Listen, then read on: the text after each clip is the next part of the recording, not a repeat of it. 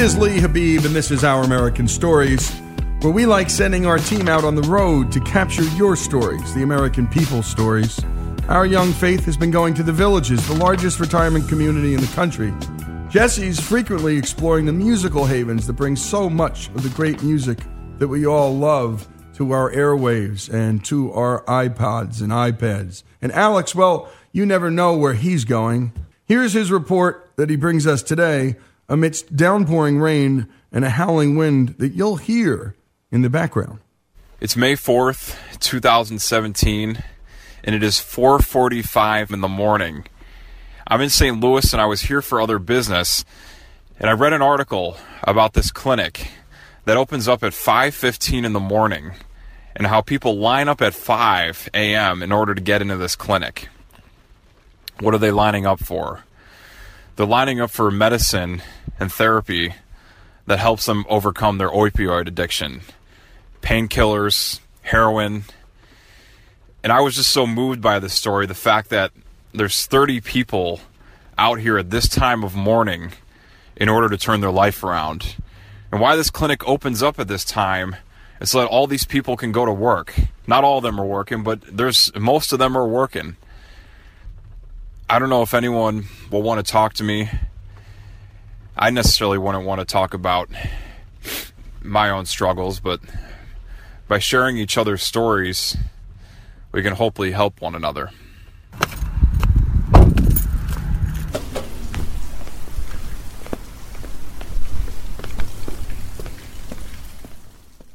Here's my first interview with a gentleman who asked not to be identified. He looks about 30 to 35 years old. So it's almost 5 a.m. right now, and you're out here, and it's an awful day in terms of the rain too. Yeah. How often are you here? Oh, we can't every day unless somebody moves up, or a lot of people they'll get weekly takes or weekend takes, and then they'll not have to come every week, like people with jobs like me. And by takes he means getting a dosage of the withdrawal drug methadone. And it may seem weird to treat an addiction to one drug by giving someone another drug, but for a ton of people like this gentleman, it really works for them. And what methadone essentially does is it stimulates opioid receptors in the brain and thereby limits the urge to use opioids like heroin. So did you start getting daily takes, and now they've allowed you to do weekly here? Yeah, how it works is you get daily, and then if all your drops are clean for so many months, then you're going to your groups and stuff. They have their groups inside. They have them, I'm sure it's Monday, Wednesday, Friday. When you're coming here, it's, you might still use the first week or two when you're coming, until you get leveled out. And then everything's great after that. As long as you do it right. There's ways you can abuse it, and there's ways you can do it right. And how many people here would you say is it heroin or versus, painkillers? Oh, it's about 50-50 there. Okay. People come up here, like that's how I started. One day I needed painkillers. I got painkillers at the hospital for a certain incident I had regarding my health. Yeah. And that's how I got started. Most people, I would say 80% of people get started, just in my opinion, using, pain meds. And then they end up here, they don't have them. They don't have the knowledge, and they, like me, I didn't have the knowledge. I didn't realize if I abuse them in any way, I would start getting ungodly sick, you know what I mean? And then end up having a friend come up to me and basically say, hey, try this, and automatically makes you feel better, and then you're hooked, just like that, you're hooked. And the one thing that really hurts to see is now you're starting to see younger and younger people come up here. There's people that have to have their parents. Are they going around the corner? Yeah, that's all right. They have to have their parents. I just want to finish real quick because I don't want to be rude, but they have their parents and stuff come up here with them. Anybody underage or anything, they have to have their parents' approval. So, what parent? Yeah, but it's a lot better than your kids out on the street. Are you concerned about withdrawing from methadone, or? I'm withdrawing now. I'll be off of it by the end of the year. Oh wow. Am I concerned about it? Yeah. I'm worried. No, I don't think I'll ever use it again. No, Okay. I don't think I'll ever go back that line. I never would have if I would have never taking methadone to stopping. You're not. No, what I'm going to do. It's a program. I'm not going to go into it. It's a little. It's a certain program that they provide. Yep. I'm not going to go into that, but they provide it, and it makes it easier for you. Yeah. So that's what I'm going to do. And is this the only place like this that opens up No. this early in the morning? No. There's a couple there. There's another one right off of Dunn Road. Actually, my brother goes to it. Okay. Yeah, my brother goes to that one, and everything started going bad for our family pretty much in '06 when a tragedy happened in the family, and my mom's also been up here because that's the kind of grip it takes on you when you have it around people that have an addict. What would you call it? A problem with being an addict. Yep. How's your mom doing now? Oh, she's off of it. She's been, when I get sick, I'm a big baby. And most men are. And it's the women that are more mentally tough. I don't know if it's from going through birth or what, but it seems that way. But I see you're wearing a cross. Does your faith help you get through this at all? Oh, yeah. I definitely. I mean, you got to have faith. If you don't, I mean, where else are you going to turn? Yeah.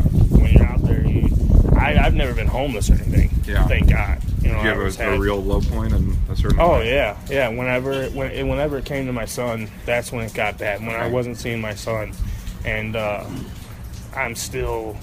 Did his mom prevent you from seeing him? She didn't prevent me. It was because all I was focused on was where I would get my next. Okay. Basically my next fix. But so at least you had the foresight though not to be around him. Right. I wouldn't have it around him. I wouldn't have it. Yeah. So that missing him. That's what led me here, missing him. I wanted to do right by him because I grew up with a dad that I couldn't look up to. He's an alcoholic. Couldn't look up to him. Well, after these short messages, more of Alex's report from the opioid treatment clinic that opens up at 5:15 so that addicted folks can get help and make it to work. And what inspiring people. What a courageous guy to just share that with a random stranger, actually, with a microphone. To be that committed to healing, too, and for the right reasons, for his family, for his boy.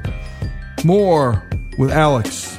His story, these folks' story at this opioid clinic here on Our American Stories.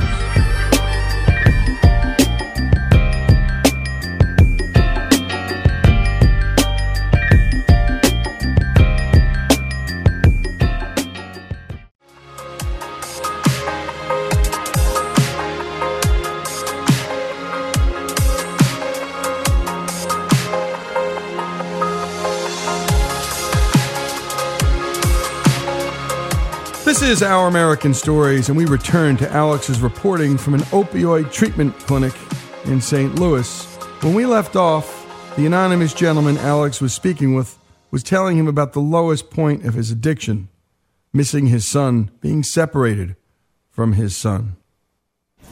So that's what led me here was mostly him and myself. Beautiful to be a good example for your son now. I just want him to be able to look up to me. That's why I went to school for something to do with weaponology. I'm not going to go into it, and I work at a really good place. And as far as that's a cool thing to go to school for, too. Yeah, and I'm gonna as soon as I get out of here, I can. That's why I'm working on getting out of here. I should. Sorry, the wind's crazy, but anyways, I'm going to school for as soon as I get out of here, I'm gonna be going to not to school. I'm sorry. To the National Guard, but I got to be out of here first. Yeah. So I'm gonna be going to the National Guard, and that helps. And the other. Will you have to disclose that you're using to the Guard? I don't know how it works. Yeah. I talked to a recruiter, but I don't know exactly how it works with that. All I know is there's certain guidelines that you have to make. I'll be out of here before the year's over, so I've been coming here for 3.5 years. I was only using for 3 years. Yeah. I've been coming here for 3.5 now. So, but a lot of these people, man, they've been here a long time. I'm not going to name any names, and they're really good people. They really are. They just got trapped up. Most of the guys up there, I mean, you can tell they got to go to work. I'm off today, but most of the guys up there, they're working. That's why we let.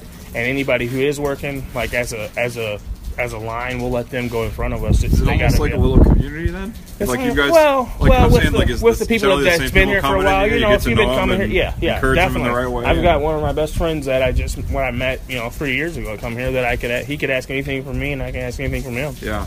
I mean, it's just they're all really good people. Yeah. I mean, people see us standing in this line, they think, oh, a bunch of junkies. They have no idea. Until you go through it, you don't know it. Until you go through it, until you walk into that, it's like a web. You're walking into that spider web and you get trapped. And it can get anyone. And it's got rich people, middle class people. Yeah. How did you afford to use when you didn't have a job? Like, where'd you get the money? Oh man, when you're down and out, when you're down and out like that, that's why I say if you haven't been through it, you have no idea what it's like, because you will do things you never thought you would do. You'll just hustle, man. You hustle. Like here, we come here and we struggle, because with it being, what it is. I mean, it's not much though compared to what we were. Yeah. But it's not much at all. But compared to what we were doing. It was hard to hear with the wind, but what he was saying is that he spent $200 a day on heroin, and he had to get the money by stealing and doing other things that he didn't really want to get into. Thank God I've never had any charges. I don't have a background, don't have any felonies, never did time. So that's all good. That's why I'm able to do things I'm doing. That's why. And there's some guys up here that do, but I don't judge them. They just fell into a bad cycle of life. Someone like I come from a broken home, but I won't let that keep me down. And a lot of that has to do with my faith. A lot of that has to do with my son, me, wanting to be a better person, just in general, all that. But besides that, though, with an ending note, because I'm gotta get ready to go in here in a minute, if this place weren't here, I don't know where I'd be right now. So it's a really good place. I had if I would have known about this place a year in, I would have been here. I wouldn't have been on that crap for 3 years if I'd have known about this place. No way. I hit my bottom into the year and a half stage.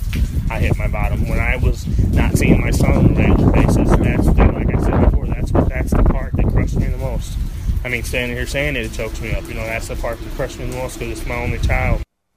Well, you hear it in his voice. And by the way, you're hearing all that wind again and that rain because Alex was out in line with a whole group of people.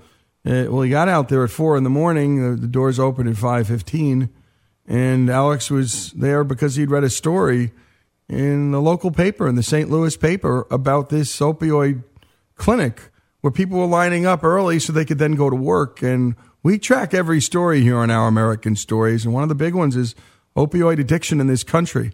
And we're looking to find out what the problem is, and then ultimately we're going to try and track some solutions and park ourselves in a couple of towns that are really struggling and working with this. So follow us on this. But we know somebody, all of us, who's suffering from this. It's not far from all of our families.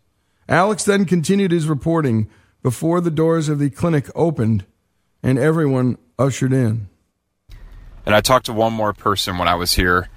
He also asked not to be identified. And we could keep talking as long as the doors to the clinic didn't open yet. Of course, I didn't want to get in his way for why he's really here. You don't have to say your job, but what kind of work do you do? I work in a factory that makes landscaping blocks. Okay. Landscaping blocks. Like, what does that mean specifically? You ever drive by a building and see a big retaining wall with blocks? Yeah. That's what we make. Okay. Yeah. How long you been coming here? A couple years. Okay. And it's really changed your life, taking methadone, or? Yeah, I don't use it anymore. Okay. I don't use street drugs anymore. Yeah. Yeah. How did it start out? Were you on painkillers, or did you go straight? Yeah, that's how it started out. Yeah. And that just, it was just couldn't get off of them. You just feel sick after you take them for a legitimate reason for a while, and after 6 months of that, then you try to wean yourself off of them, and you just feel miserable. Yeah. How long were you using? A number of years. Yeah. Yeah. And any real low points that you remember? Oh, sure. I don't know how much time you have, but no, I got time. Yeah, until you got time. Like the gentleman I was just talking to, not seeing his son. He was just telling me. And It's it gets terrible. Because you can't. The doctors eventually are just going to say, I can't write you prescriptions anymore, so you turn to the street, and you just have to lower yourself and do some shady stuff to get what you need. How much were you spending around a day on it at your peak? Oh, before I came here, sometimes $100 or $200, and not every day. I mean, I couldn't have spent that much every day, but there were plenty of days where I'd use $100 or $200 worth. Were you working at that or time? More? Yeah. I mean, that's another low point. You end up burning 2 jobs because you're falling asleep at your desk or whatever. So. And how cheap is this compared to that? It's a lot cheaper than that. Yeah, it's around $15 or $17. $17 a day. Yeah. You can't. $17 buying something on the street is not going to get you what you need to just even feel normal. That's what it got to. I wasn't trying to get high. I was just trying to feel normal enough to function, and not feel sick like I had the damn flu. So that's interesting. I think most people, when they read about it in the papers, they as this last guy was saying, like these junkies in a line, like they probably think it's people trying to get high, and they don't know that people are just trying to feel normal, as you say. Yeah.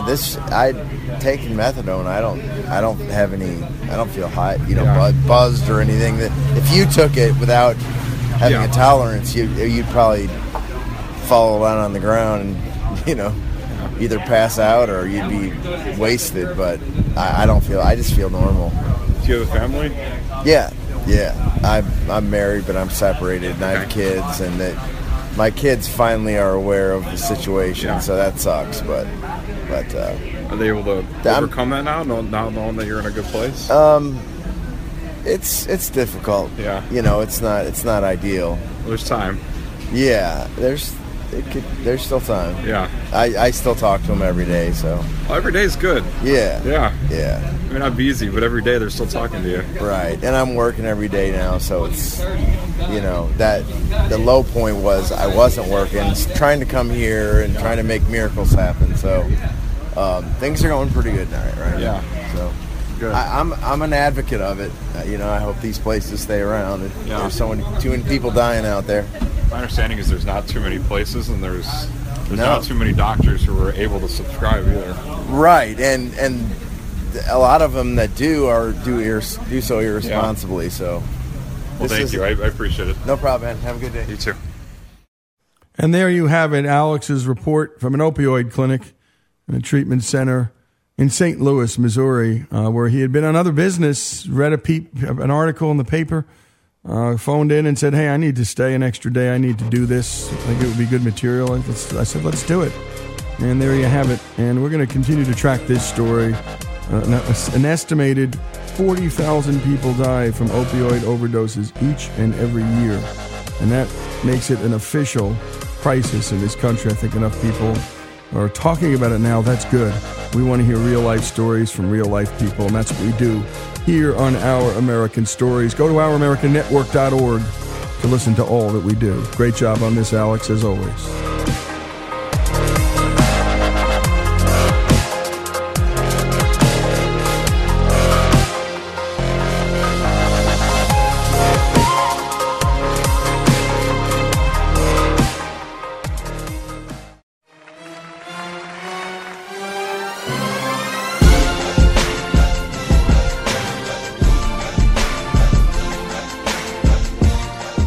This is Our American Stories, and it's commencement time, and we love bringing you the best commencement speeches of old and new.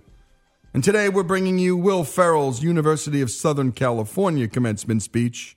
He gave this in 2017, and it went exactly how you'd imagine Will Ferrell, how he'd give a commencement speech. Here's how he started things off. It is incredibly surreal, one might even say unbelievable, that I get to deliver this address to you. As a freshman in the fall of 1986, if you were to come up to me and say that in the year 2017, you, Will Ferrell, will be delivering the commencement address for USC, I would have hugged you with tears in my eyes. I then would have asked this person from the future, does that mean I graduated? Yes, you did, says the person from the future. What else can you tell me about the future? Future person turns to me and says, I can tell you that you will become one of the most famous alumni of this university. Mentioned in the same breath as John Wayne, Neil Armstrong, and Rob Kardashian. But it turns out I did graduate in 1990 with a degree in sports information. Yes, you heard me, sports information. A program so difficult, so arduous, that they discontinued the major 8 years after I left.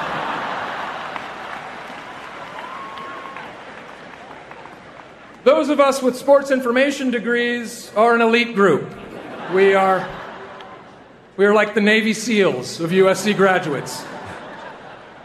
There are very few of us, and there was a high dropout rate. So, I graduate, and I immediately get a job right out of college, working for ESPN, right? Wrong. No, I move right back home. Back home to the mean streets of Irvine, California. Yes. Irvine always gets that response. Pretty great success story, right? So he put all that hard work into graduating, only to move back in with his mom without any idea of what to do with the rest of his life. Will Ferrell then tells us how he met a certain professor who gave him an opportunity to be funny. Yeah, I moved back home for a solid 2 years, I might add. And I was lucky, actually. Lucky that I had a very supportive and understanding mother who's sitting out there in the crowd who let me move back home. And she recognized that while I had an interest in pursuing sportscasting, my gut was telling me that I really wanted to pursue something else. And that something else was comedy. For you see, the seeds for this journey were planted right here on this campus. This campus was a theater or testing lab, if you will. I was always trying to make my friends laugh whenever I could find a moment. I had a work-study job at the Humanities Audio-Visual Department that would allow me to take off from time to time. By allow me, I mean I would just leave and they didn't notice. So I would literally leave my job if I knew friends were attending class close by and crash a lecture while in character. My good buddy Emil, who's also here today, Emil, in the house. Emil told me one day that I should crash his thematic options literature class one day. So I cobbled together a janitor's outfit, complete with work gloves, safety goggles, a dangling lit cigarette, and a bucket full of cleaning supplies. And then I proceeded to walk into the class, interrupting the lecture, informing the professor that I'd just been sent from physical plant to clean up a student's vomit. True story. What Emil neglected to tell me was that the professor of his class was Ronald Gottesman, a professor who co-edited the Norton Anthology of American Literature. Needless to say, a big-time guy. A month after visiting my friend's class as the janitor, I was walking through the campus when someone grabbed me by the shoulder, and it was Ron Gottesman. I thought for sure he was going to tell me to never do that again. Instead, what he told me was that he loved my barging in on his class, and that he thought it was one of the funniest things he'd ever seen, and would I please do it again? So, on invitation from Professor Gottesman, I would barge in on his lecture class from time to time as the guy from physical plant, coming by to check on things, and the professor would joyfully play along. One time I got my hands on a power drill, and I just stood outside the classroom door operating the drill.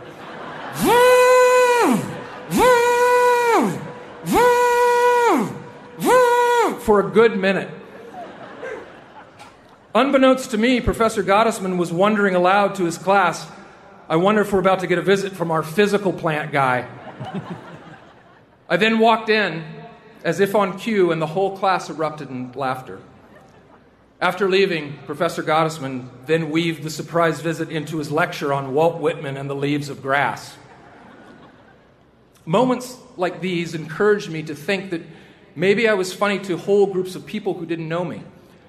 And this wonderful professor had no idea how his encouragement of me to come and interrupt his class, no less, was enough to give myself permission to be silly and weird.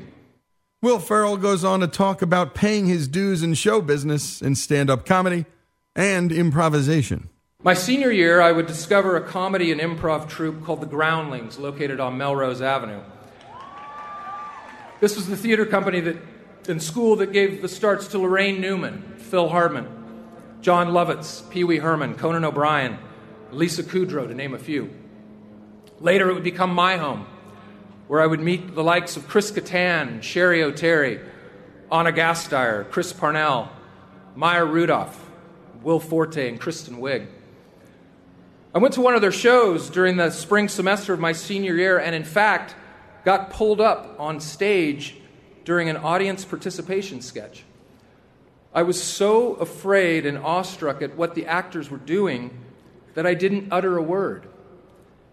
And even in this moment of abject fear and total failure, I found it to be thrilling to be on that stage. I then knew I wanted to be a comedic actor.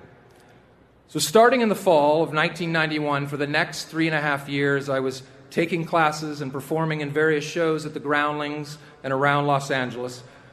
I was even trying my hand at stand-up comedy. Not great stand-up, mind you, but enough material to get myself up in front of strangers. I would work the phones to invite all my SC friends to places like Nino's Italian restaurant in Long Beach, the San Juan Depot in San Juan Capistrano, and the Cannery in Newport Beach. And those members of my Trojan family would always show up. My stand-up act was based mostly on material derived from watching old episodes of Star Trek. My opening joke was to sing the opening theme to Star Trek.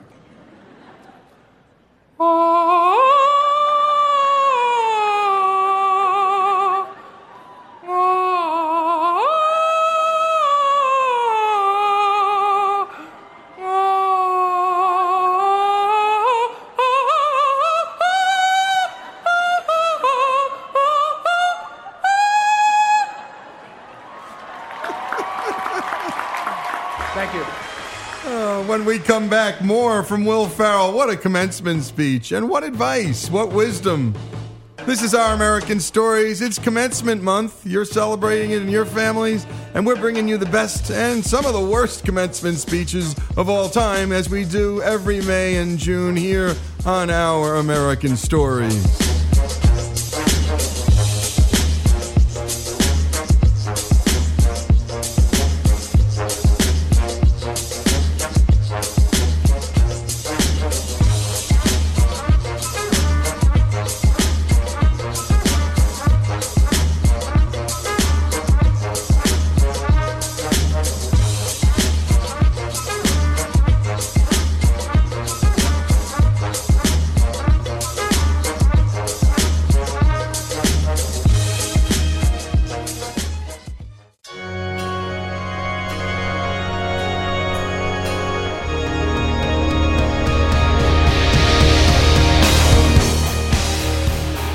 This is Our American Stories, and we continue with Will Ferrell's commencement speech to the graduating class from the University of Southern California. What a treat for the students. This wasn't my graduation speaker, my goodness. I don't even remember. No, actually, it was the governor of New Jersey at the time, whom I can't remember, and it was dull as paint. There should be a rule. No politician should be allowed to speak on graduation day. That should just be a rule. Republican, Democrat, it doesn't matter. Not allowed. By the way, some of the speeches you'll hear and have heard: Denzel Washington, Robert De Niro. His was terrific at NYU. Admiral McCraven, Steve Jobs, his Stanford commencement speech was remarkable. The Ferrell brothers, as funny as it gets. And Clarence Thomas, Supreme Court Justice at Hillsdale College. My goodness, aside of him, nobody knows. A remarkable story, a great speech. Now let's return to Will Ferrell at USC. Will told us about a professor that would allow him to be outrageous and interrupt class, being the catalyst into his life of comedy. Ferrell had been paying his dues in comedy by doing stand-up and improv, and now he continues his story. I wasn't extremely confident that I would succeed during this time period. And after moving back to LA, there were many a night where, in my LA apartment, I would sit down to a meal of spaghetti topped with mustard, with only $20 in my checking account, and I would think to myself, oh well, I can always be a substitute school teacher. And yes, I was afraid. You're never not afraid. I'm still afraid. I was afraid to write the speech. And now I'm just realizing how many people are watching me right now, and it's scary. Can you please look away while I deliver the rest of the speech? But my fear of failure never approached in magnitude my fear of what if. What if I never tried at all? By the spring of 1995, producers from Saturday Night Live had come to see the current show at the Groundlings. After 2 harrowing auditions and 2 meetings with executive producer Lorne Michaels, which all took place over the course of 6 weeks, I got the word. I was hired to the cast of Saturday Night Live for the 95-96 season.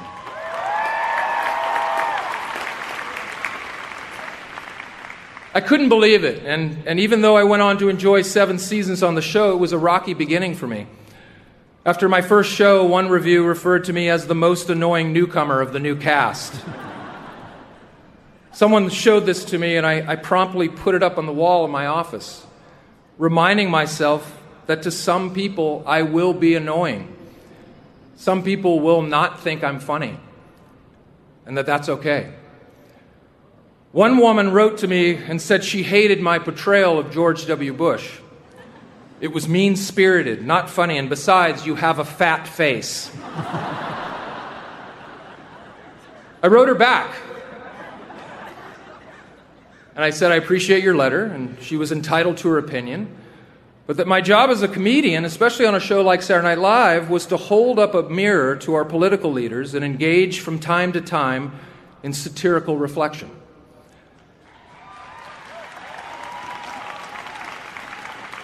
As for my fat face, you are 100% right. I'm trying to work on that.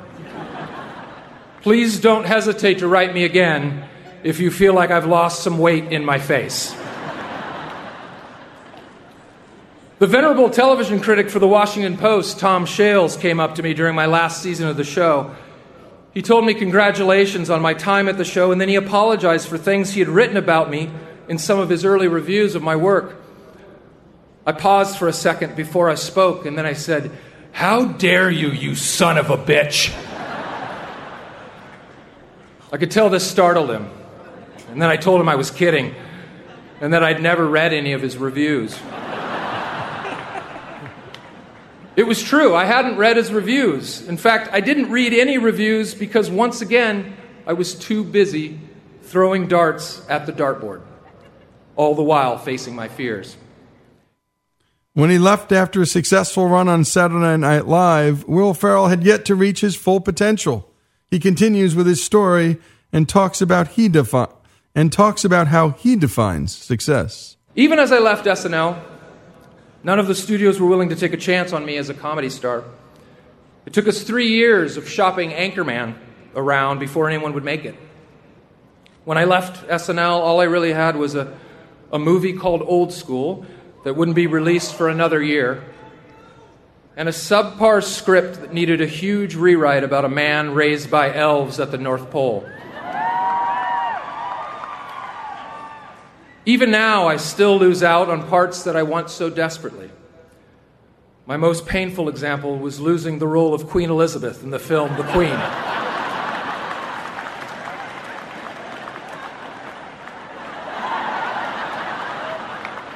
Apparently, it came down to 2 actors, myself and Helen Mirren. The rest is history. Dame Helen Mirren, you stole my Oscar!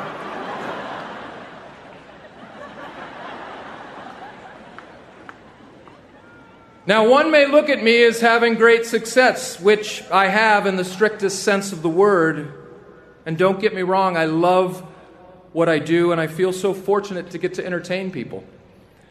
But to me, my definition of success is my 16-and-a-half-year marriage to my beautiful and talented wife, Vivica.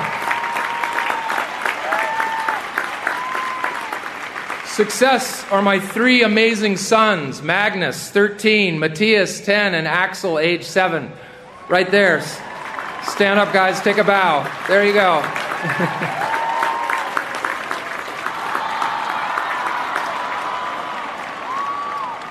Success to me is my involvement in the charity Cancer for College, which gives college scholarships to cancer survivors. Started by my great friend and SC alum Craig Pollard, a 2-time cancer survivor himself, who thought of the charity while we were fraternity brothers at the Delt House up on West Adams. Craig was also one of the members of my Trojan family, sitting front and center at my bad stand-up comedy shows, cheering me on. No matter how cliche it may sound, you will never truly be successful until you learn to give beyond yourself. Empathy and kindness are the true signs of emotional intelligence. And that's what Viv and I try to teach our boys. Hey, Matthias, get your hands off Axel right now. Stop it. I can see you, okay? In closing, Will Ferrell gives his parting advice to the graduating class of the University of Southern California before he serenades us with his a cappella version of I Will Always Love You.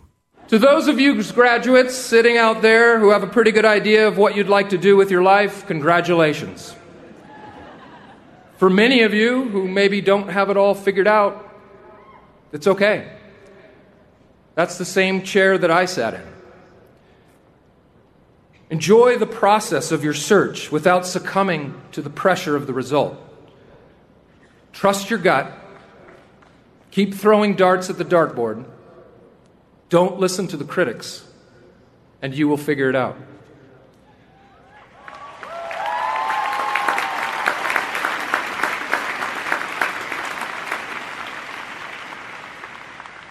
Class of 2017, I just want you to know you will never be alone on whatever path you may choose.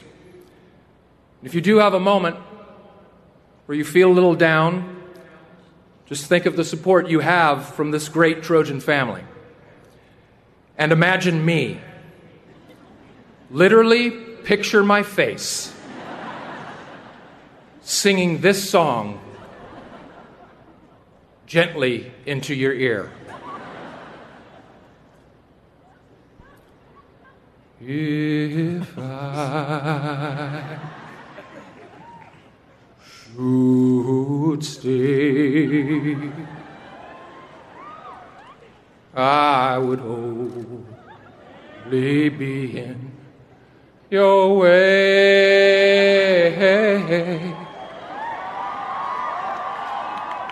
So I'll go, but I know I'll think of you every step of the way.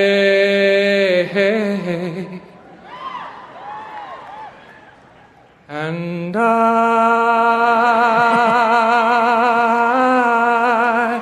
will always love you. Will always love you. Will always love you. Class of 2017. And I will always love you. Thank you. Fight on.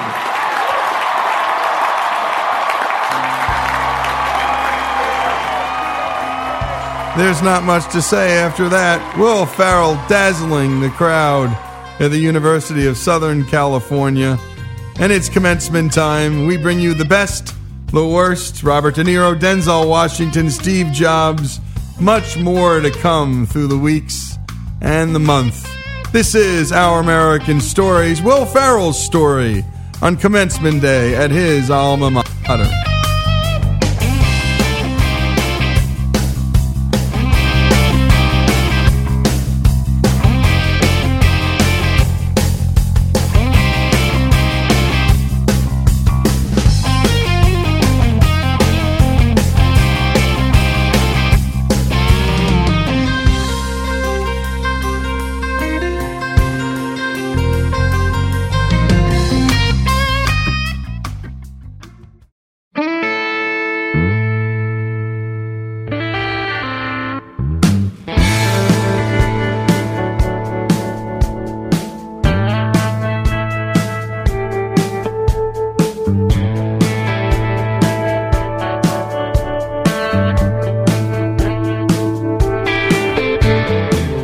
This is Lee Habib with Our American Stories, and now it's time for our This Day in History segment, brought to us by Hillsdale College, the best place in America to learn about our nation's history, the Constitution, great literature, all the things that matter in life. In this feature, you're about to meet someone you've probably heard of, but who you likely don't truly know.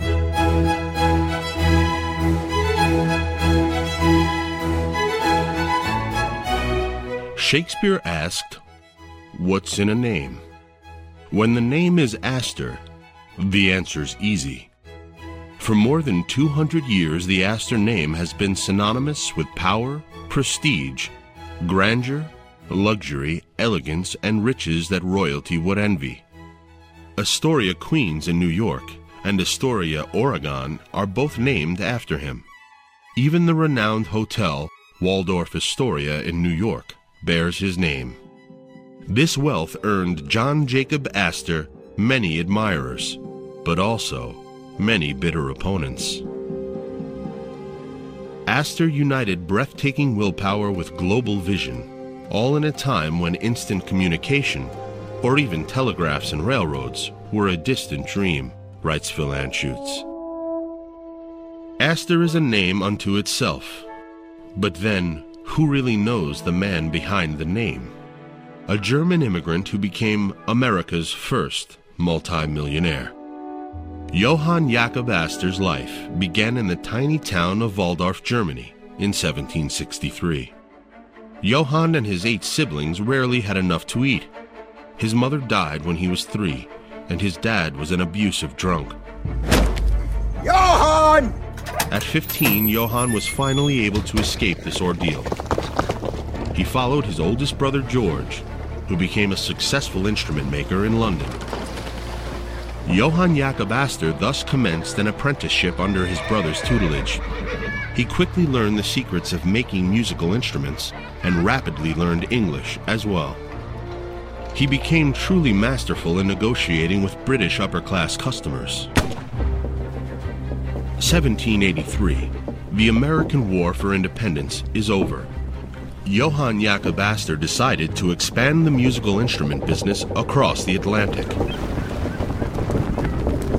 At 20, he boards the North Carolina and sets sail for America to test the promise that through hard work, anyone can succeed. By this time, he's going by the name John Jacob Astor and speaks fluent English. After a 16-week arduous passage, Astor reaches the coast just outside of Baltimore. Shortly before reaching its destination, the ship runs aground on the ice. A disaster, as the ship's provisions have been exhausted and a famine threatens all on board. But John Jacob does not want to wait for the thaw like the other passengers. The coast is in sight. He's the first and only one to climb from the ship and walk across the ice to Baltimore. For weeks, a penniless Astor walked along the coastline until he finally reached his new home. Here's Edwin Burroughs, historian at Brooklyn College. When the Astors arrived in New York, the Revolutionary War had just finished, maybe 3-4 years earlier. What they came to was a village, really, much smaller than modern Manhattan. Most of it is confined to the area below present-day Chambers Street. So it's a little tiny area, maybe a square mile at the southern tip of Manhattan. Had a population of maybe 30,000 people. There was also a small but growing number of poor, landless whites and slaves in the town. New York was still a slave society. It was a place where many people doubted that New York had much of a future. So it was a time of great uncertainty, but I think also a time of great opportunity for people like the Astors, who were willing to try their hand at anything that would make a dollar. Astor was a skilled salesman and clever strategist. As soon as his brother's instruments arrived from London, he took out advertisements in the newspaper and rented sales space. However, young Astor's career will be boosted by an unexpected and fortunate twist of fate. One morning, the merchant meets his landlady's daughter, a shy, no-nonsense girl named Sarah Todd. Sarah Todd was descended from a well-established Scottish family with excellent contacts to shipping companies and merchants, as well as business and social networks, which provided the requisite startup capital for his later businesses. Thanks to a $300 dowry, the young husband can open up his business after a short time. Luxury goods such as furs and fine musical instruments lure paying customers into his shop. While Sarah Astor worked in the shop, her enterprising husband was on the prowl in the backwoods of the United States. A mountain man of sorts. He discovered a new and extremely lucrative line of business, the fur trade.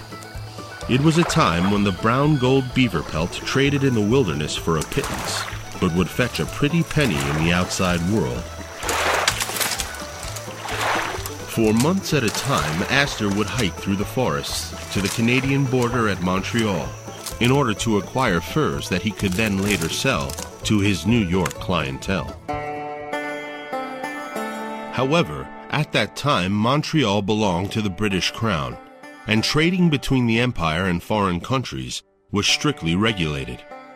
Nevertheless, in order to import furs from Montreal to New York, Astor used his connections. His merchants would first send the goods to his brother George in London, before shipping the now declared goods back to New York. Astor is one of the few that ventured this, and was able to crowd his competitors out of the market. And when we come back, more on the life of John Jacob Astor. This Day in History, as always, brought to us by Hillsdale College. This is Our American Stories.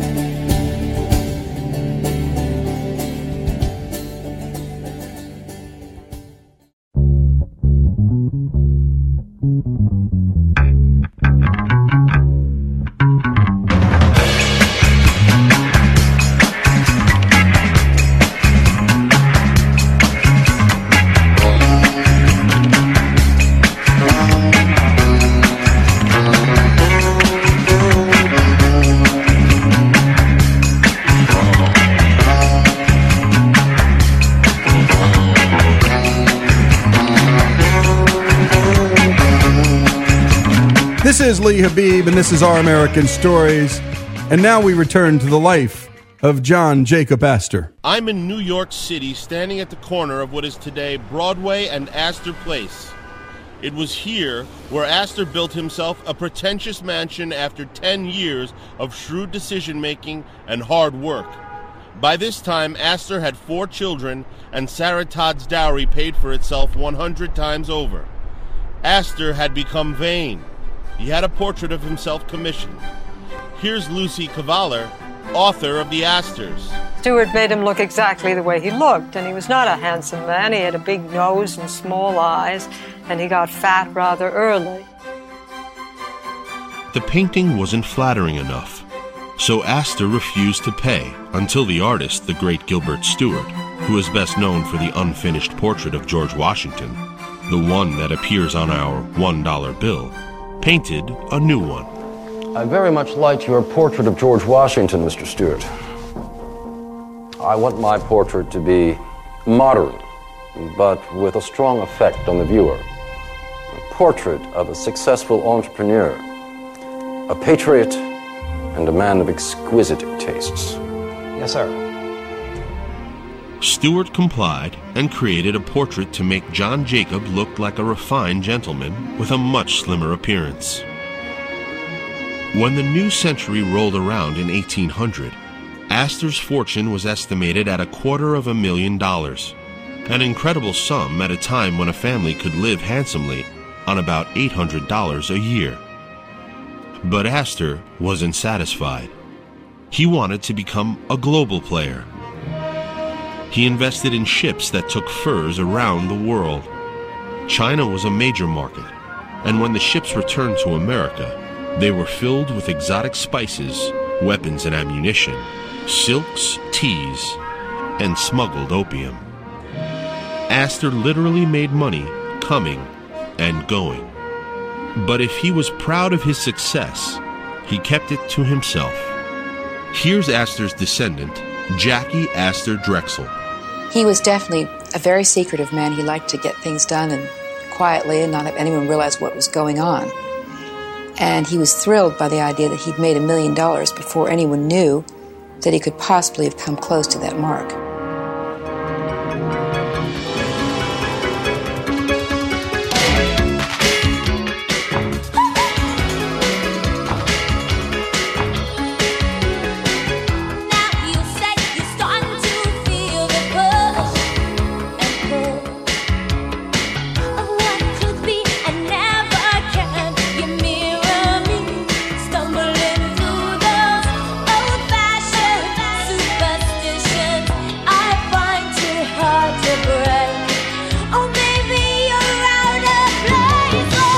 In 1810, Astor dreamed of founding his own city. Up until now, the United States is comprised of only a few states along the eastern seaboard. But President Thomas Jefferson advocates the conquest of the West Coast. Astor dispatched one of his ships, the Tonquin, to the West Coast. He expected to earn enormous profit predicated on establishing trading posts between New York and what was then called Fort Astoria. Today, the small town of Astoria, Oregon, has 10,000 residents and is probably best known as the shooting location for Steven Spielberg's 1985 cult classic adventure comedy, The Goonies. Sorry, Dad. We had our hands on the future. We blew it to save our own lives. Sorry. That's all right. You and Brand are home safe with your mom and me. That makes us the richest people in Astoria. Walsh, you're looking at the richest people in Astoria. Before the global demand for furs collapsed, the canny businessman sold off his American fur company and cultivated new plans. Real estate. His philosophy was simple. Buy in acres, sell in lots. He understood how New York was growing and how to take advantage of that growth. Because if you could buy real estate further uptown in a faraway place from downtown like, say, Greenwich Village, which New Yorkers now think of as being sort of in the middle of New York, but in those days was a little farm village on the outskirts of the city. If you could buy land in Greenwich Village and just wait a few years, then suddenly the city was going to arrive and your investment would be, worth many times what you had originally paid for. A modern city must be like Karlsruhe or Mannheim. Mannheim is a contemporary city. Astor needed to convince the mayor, DeWitt Clinton, that New York must become a modern city. It's important for the real estate owner that no bad or good locations be created, but rather as many equal value locations as possible. 35th Street to 42nd Street. There. These would be the streets. 35th Street, 36th Street, 37th Street. It is the real estate developer John Jacob Astor who bestowed upon New York its geometrical layout and sequential avenues and streets. One of his first acquisitions was a 75-acre lot purchased in 1803 from a debt-ridden whiskey distiller. Today, here in the middle of Times Square, sits that very parcel of land Astor bought over 185 years ago. Gentlemen, I present you each with a pistol. Examine them closely. I will then count to 10. That same year, he also bought considerable land from the Vice President of the United States, Aaron Burr. 3, 4. The very next year, Burr would kill fellow founding father, Alexander Hamilton, 9, in a famous duel. 10. Ready!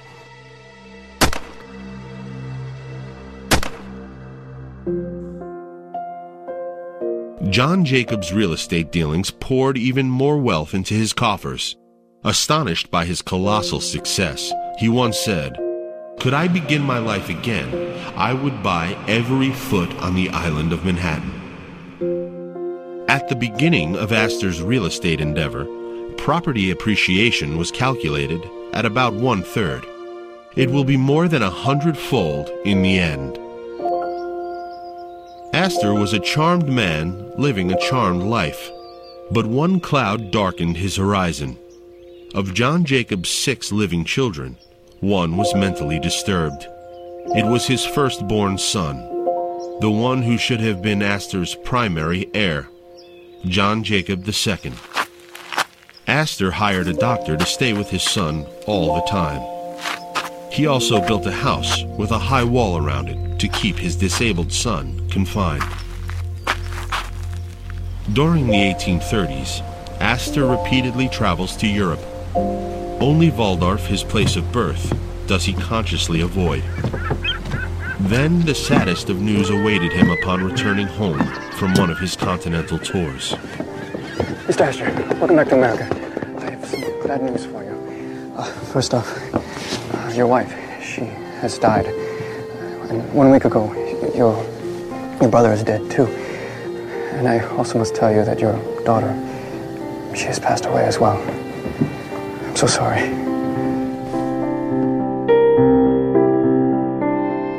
A witness reported that he'd never seen Astor so dejected as on this day. At first, Astor rambled around in his comfortable home, but it held too many memories. Yet Astor's ability to absorb setbacks and transform them into long-term gains was a legendary component of his success, writes Phil Anschutz. This resilience allowed him to rebound for a second act. And as always, we hear this theme again and again in our This Days in History segments, particularly the businessmen, resilience, and second, third, and sometimes even fourth acts. So many of the people we feature here not making it, really making it, until their 40s. In Ray Kroc's case, the 50s, and Bernie Marcus as well, the founder of Home Depot. Kroc, of course, the founder, truly, of McDonald's. When we come back, more on the life of John Jacob Astor.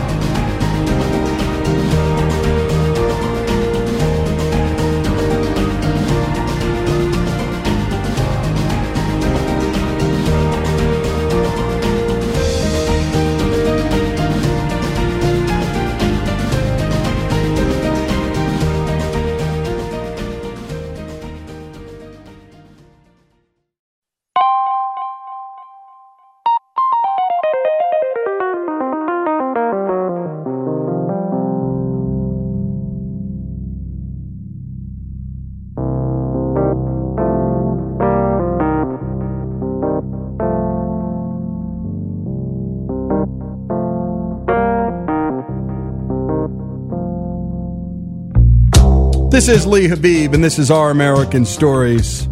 And as always, our This Days in History are brought to us by Hillsdale College. And by the way, if you can't get to Hillsdale College, Hillsdale will come to you. They're terrific online courses. There's one on C.S. Lewis you can't miss. There's another on the Constitution called Constitution 101. It's a class that, well, even if you'd gone to a good law school, as I did, it's better. It's just better. I didn't learn any of the things I learned in law school that I did sitting down in Dr. Larry Oren's class in Hillsdale, where I'm lucky enough to teach 2 weeks out of every year. Go to hillsdale.edu to catch all of their great work. And now we return to our This Day in History. And on this day in history, John Jacob Astor was born. And when we left off last, at 70, this man decided to start a new chapter in his life. Again, folks, the age of 70 starts a very new chapter. Let's take a listen.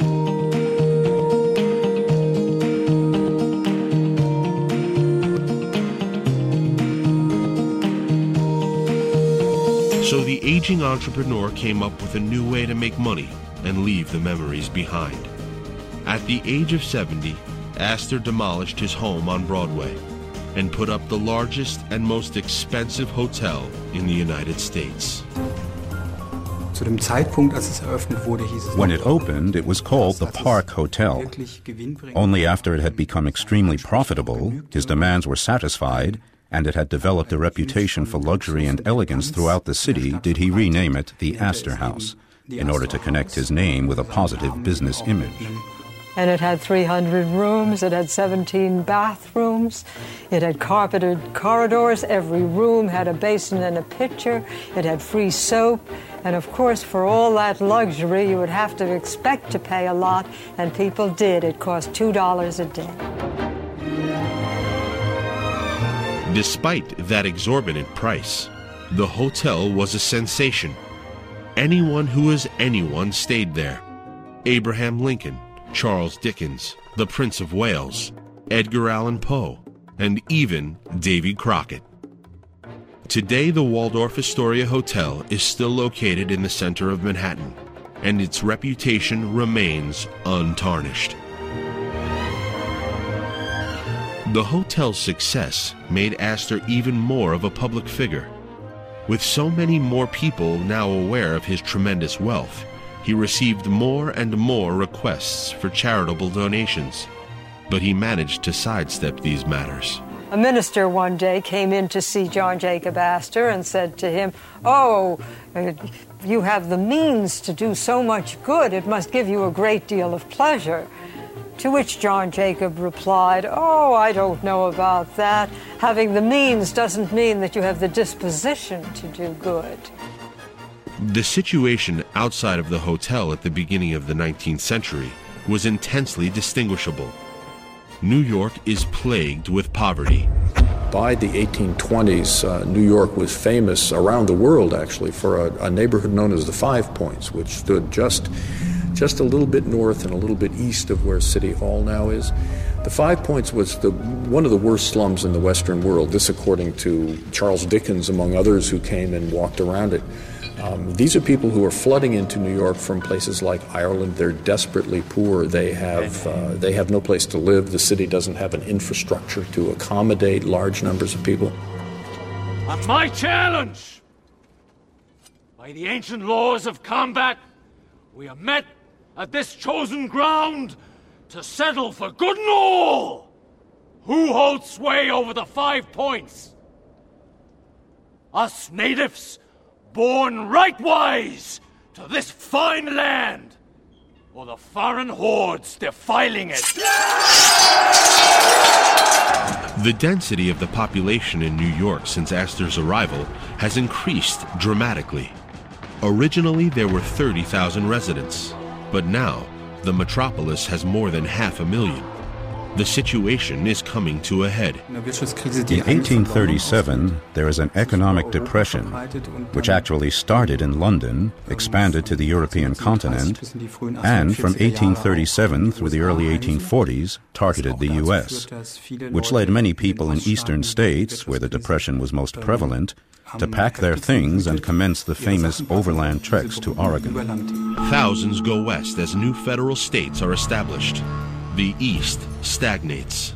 When Astor arrived, what was the United States extended only along the eastern seaboard. It didn't even reach the Appalachian Mountains. By the time he died, California was on the threshold of becoming one of the states of the Union, and the United States encompassed much of what it now covers. That's a tremendous story, and it's as much a remarkable story as the growth of New York City itself. And basically, New York in Astor's time, as he was really accumulating his big real estate fortune, was essentially wide open. It was a kind of Wild West atmosphere, and the only thing that really mattered, essentially, was a man's private word. The real estate prices in New York fall. Tenants move out or discontinue paying. Inflation gnaws at Astor's capital. He himself sees opportunity in this economic crisis rather than any kind of defeat, and buys up more real estate, which after the crisis proves very profitable for him. Due to Astor's immense wealth, he can hold out a long time in order to weather out this economic depression. Thousands lose everything. Astor emerges victorious. Astor was very unemotional. He was very rational. He always knew when the time was ripe to engage in a line of business and when it was time to get out. Charles Dickens modeled Scrooge in his story A Christmas Carol after John Jacob Astor. I don't make merry myself at Christmas.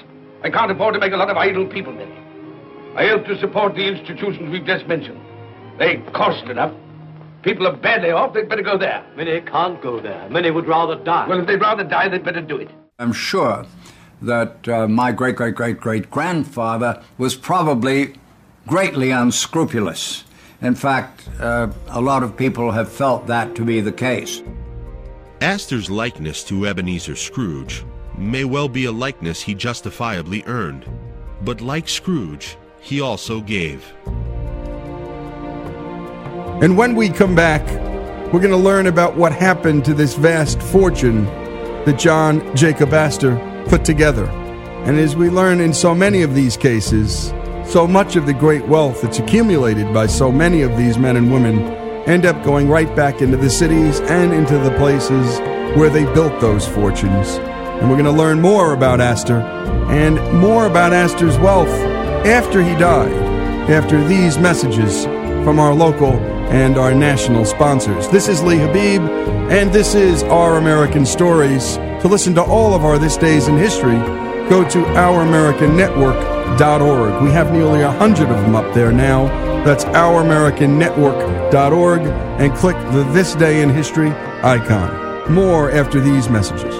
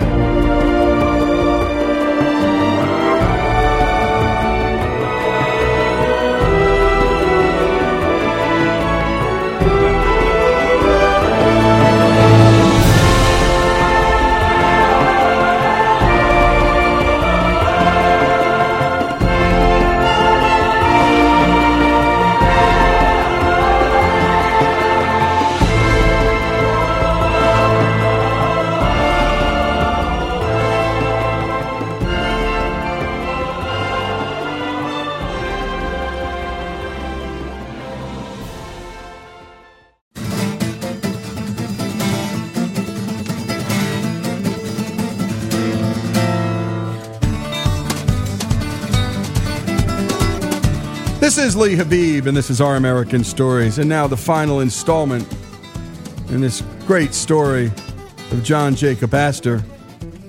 And we left off with this Scrooge-like reputation, and let's take the story from there. Astor's likeness to Ebenezer Scrooge may well be a likeness he justifiably earned, but like Scrooge, he also gave. Here's Ivan Obolensky, a descendant of Astor. There's a tradition in certain families that when you, and the Astors were amongst the forefront, if you make a lot of money, you give thanks by doing good things to put it back in, to say thank you. Astor donated money for a mission in Waldorf, his place of birth. The sum of 500 gold dollars is worth so much in Germany that the mission can be built and operated simply from the interest. But Astor would also like to erect a memorial in the United States for posterity. During this time, Astor commissioned Washington Irving, the renowned author of Rip Van Winkle and The Legend of Sleepy Hollow, to write a history of his fur trading colony in Astoria, Oregon. It was during their collaboration that the storyteller shared an idea about what he thought Astor should build next. A library. Donate a public library to the city of New York. Just like in London and Paris. It will bear your name.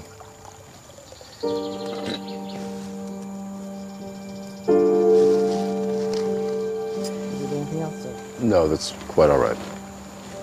It will increase your popularity. It will make you immortal. Astor dispatched an agent to Europe in order to purchase books valued at several $100,000.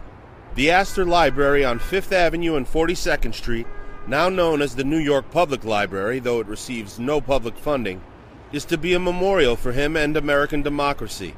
It is the largest and most visible legacy from John Jacob Astor, who never saw it open. Here's New York historian Brendan Gill.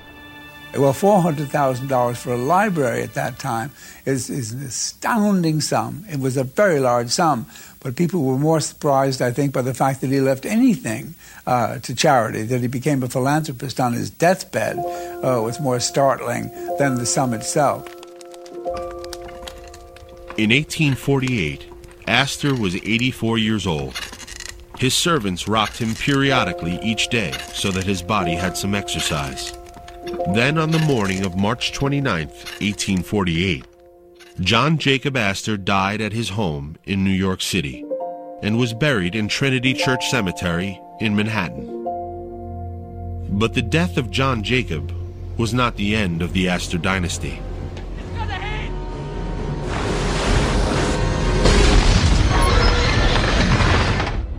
For almost 200 years, the Astors have influenced New York's high society. The great-grandson, John Jacob IV, is so famous that his death on the Titanic in 1912 made front-page headlines. Of all the wealthy travelers on the fateful ship, Astor was the richest man on board. The wealthy heir was returning from his honeymoon and became one of the 1,500 casualties. And, that's John Jacob Astor, the richest man on the ship. His little wifey there, Madeline, is my age and in a delicate condition. See how she's trying to hide it? Quite the scandal. His pregnant wife, Alice, was rescued, and Vincent Astor was born. Then, in the middle of the 20th century, Vincent began putting the Astor money into a trust. His wife, Brooke Astor, who became known as the First Lady of Philanthropy, decided over her 105 years of life the importance of donating the entire fortune. In the year 2000, the then 98-year-old Brooke Astor was honored for her roughly $200 million Astor Foundation charity donation. My family used to say to me, "Brooke, don't get beyond yourself." She thought that all the Astor wealth was made in New York, so she should spend in New York, reinvest in New York. Try to always help them, everybody. And if they're absolutely nuts and stupid, well, stay away from them. she used her giving as a catalyst for others to give. And second, she used her clout as First Lady of New York, unofficial First Lady of New York, to generate others to give it.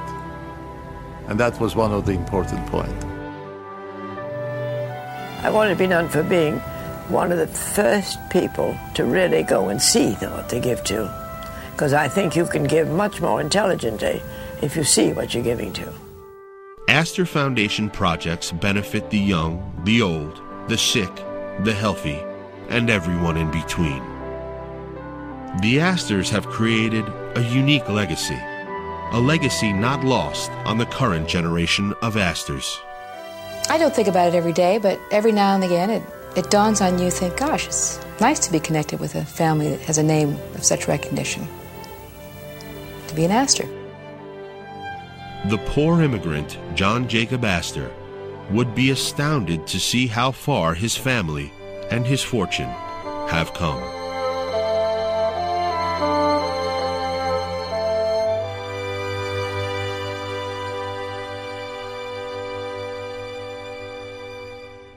And as always, great job on that, Greg. And if you've ever had the chance to get to the New York Public Library, and again, there is nothing public about it in terms of financing, it's just open to the public. And go to the reading room of the New York Public Library and do something crazy. Get a book and read. It's an amazing place. And there are people actually in there reading and writing, and they're from all over the world. And Bryant Park is magnificent. And the building, you just can't believe that one person did this. Yeah, Mr. Stingy, Mr. Tightwad, well, he kept all that money. He knew how to make the money. And look what happens to the succeeding generations. And anybody who ever grew up around New York City knew the impact that Brooke Astor had on that city. And it was astounding. And she was always kneecapping people and pushing people into giving to just terrific causes. And again, imagine $200 million going towards, in a very private effort, the people who needed it the most. And this is the story of most American wealth in this country, folks. And you don't hear it anywhere else. And you're certainly never going to hear these stories on any college campus. You're just not, because it would really upset the myth and the narrative. We learned from Bernie Marcus that he had started with nothing. He got hired and fired a few times, fired at the age of 50, and then founded on a napkin Home Depot. And when it was over, he had a fortune. And his Jewish tradition of tzedakah, which is the equivalent of Christian tithing, propelled him into charitable giving. And he had recalled his mom, even when they had no money growing up in Newark, New Jersey, always saying, we've got to give to people who were less off. By the way, we've forgotten this. We don't require the poor to give too. And tithing was required by all of us, rich and poor. And Bernie decided to build the Georgia Aquarium. And by the way, not the Marcus Aquarium, the Georgia Aquarium, for the state that gave him all the opportunities to build that great company. And it was $250 million. And he built it himself. And poor kids could always go for free and see fish. And go figure. And again, you're not going to hear that story. Guy starts with nothing, comes from Russia as a Jew, gets discriminated against through much of his young life, builds an incredible enterprise, and then gives almost all of it away. And what part of that story don't you like, folks? And that's what we do here in Our American Stories. We tell the stories of great wealth. We love telling the stories of small businesses, of immigrants. Go to our July 4th story on all the different folks who've come from all over the world and taken that induction and that oath of loyalty to the U.S. Constitution and to this country, which, by the way, should be required of every citizen at the age of 18. Everyone should have to take that oath, and you should read it one day. It'll move you. And that's what we do here. Go to ouramericannetwork.org to catch all of our storytelling. Our This Days in History will capture many of the great businessmen's rise to wealth. And then, as almost is always the case, you'll learn this in the Rockefeller story, then that wealth gets redistributed by the person himself who built that wealth back to the people, not to the government, so the government can decide how to redistribute that wealth. And it's a beautiful thing. And again, ouramericannetwork.org. Catch the stories, and most of those done by Greg Hengler, who is always a silent type on this show. We try to get him to talk, and we prod him, and we push him, and then every once in a while he'll explode on the Hengler rants. And so you can go to the Hengler rants and catch some of the old ones and some of the good ones. And once again, Our American Stories. Go to our This Day in History. I think we have 100 of them, or 100 plus. And as always, our This Days in History brought to us by our friends at Hillsdale College. And go to hillsdale.edu to catch all of their great storytelling. And right now, their C.S. Lewis series, a 10-part series on the great British theologian, it'll get you. And he wrote the Chronicles of the Narnia and, of course, Mere Christianity, which may be one of the greatest theological works, plain, simple, and startling. If you don't believe in God, you'll have to rethink it. And if you do believe in God, maybe you'll know a little bit more why you do. This is Lee Habib. This is Our American Stories. More after these messages.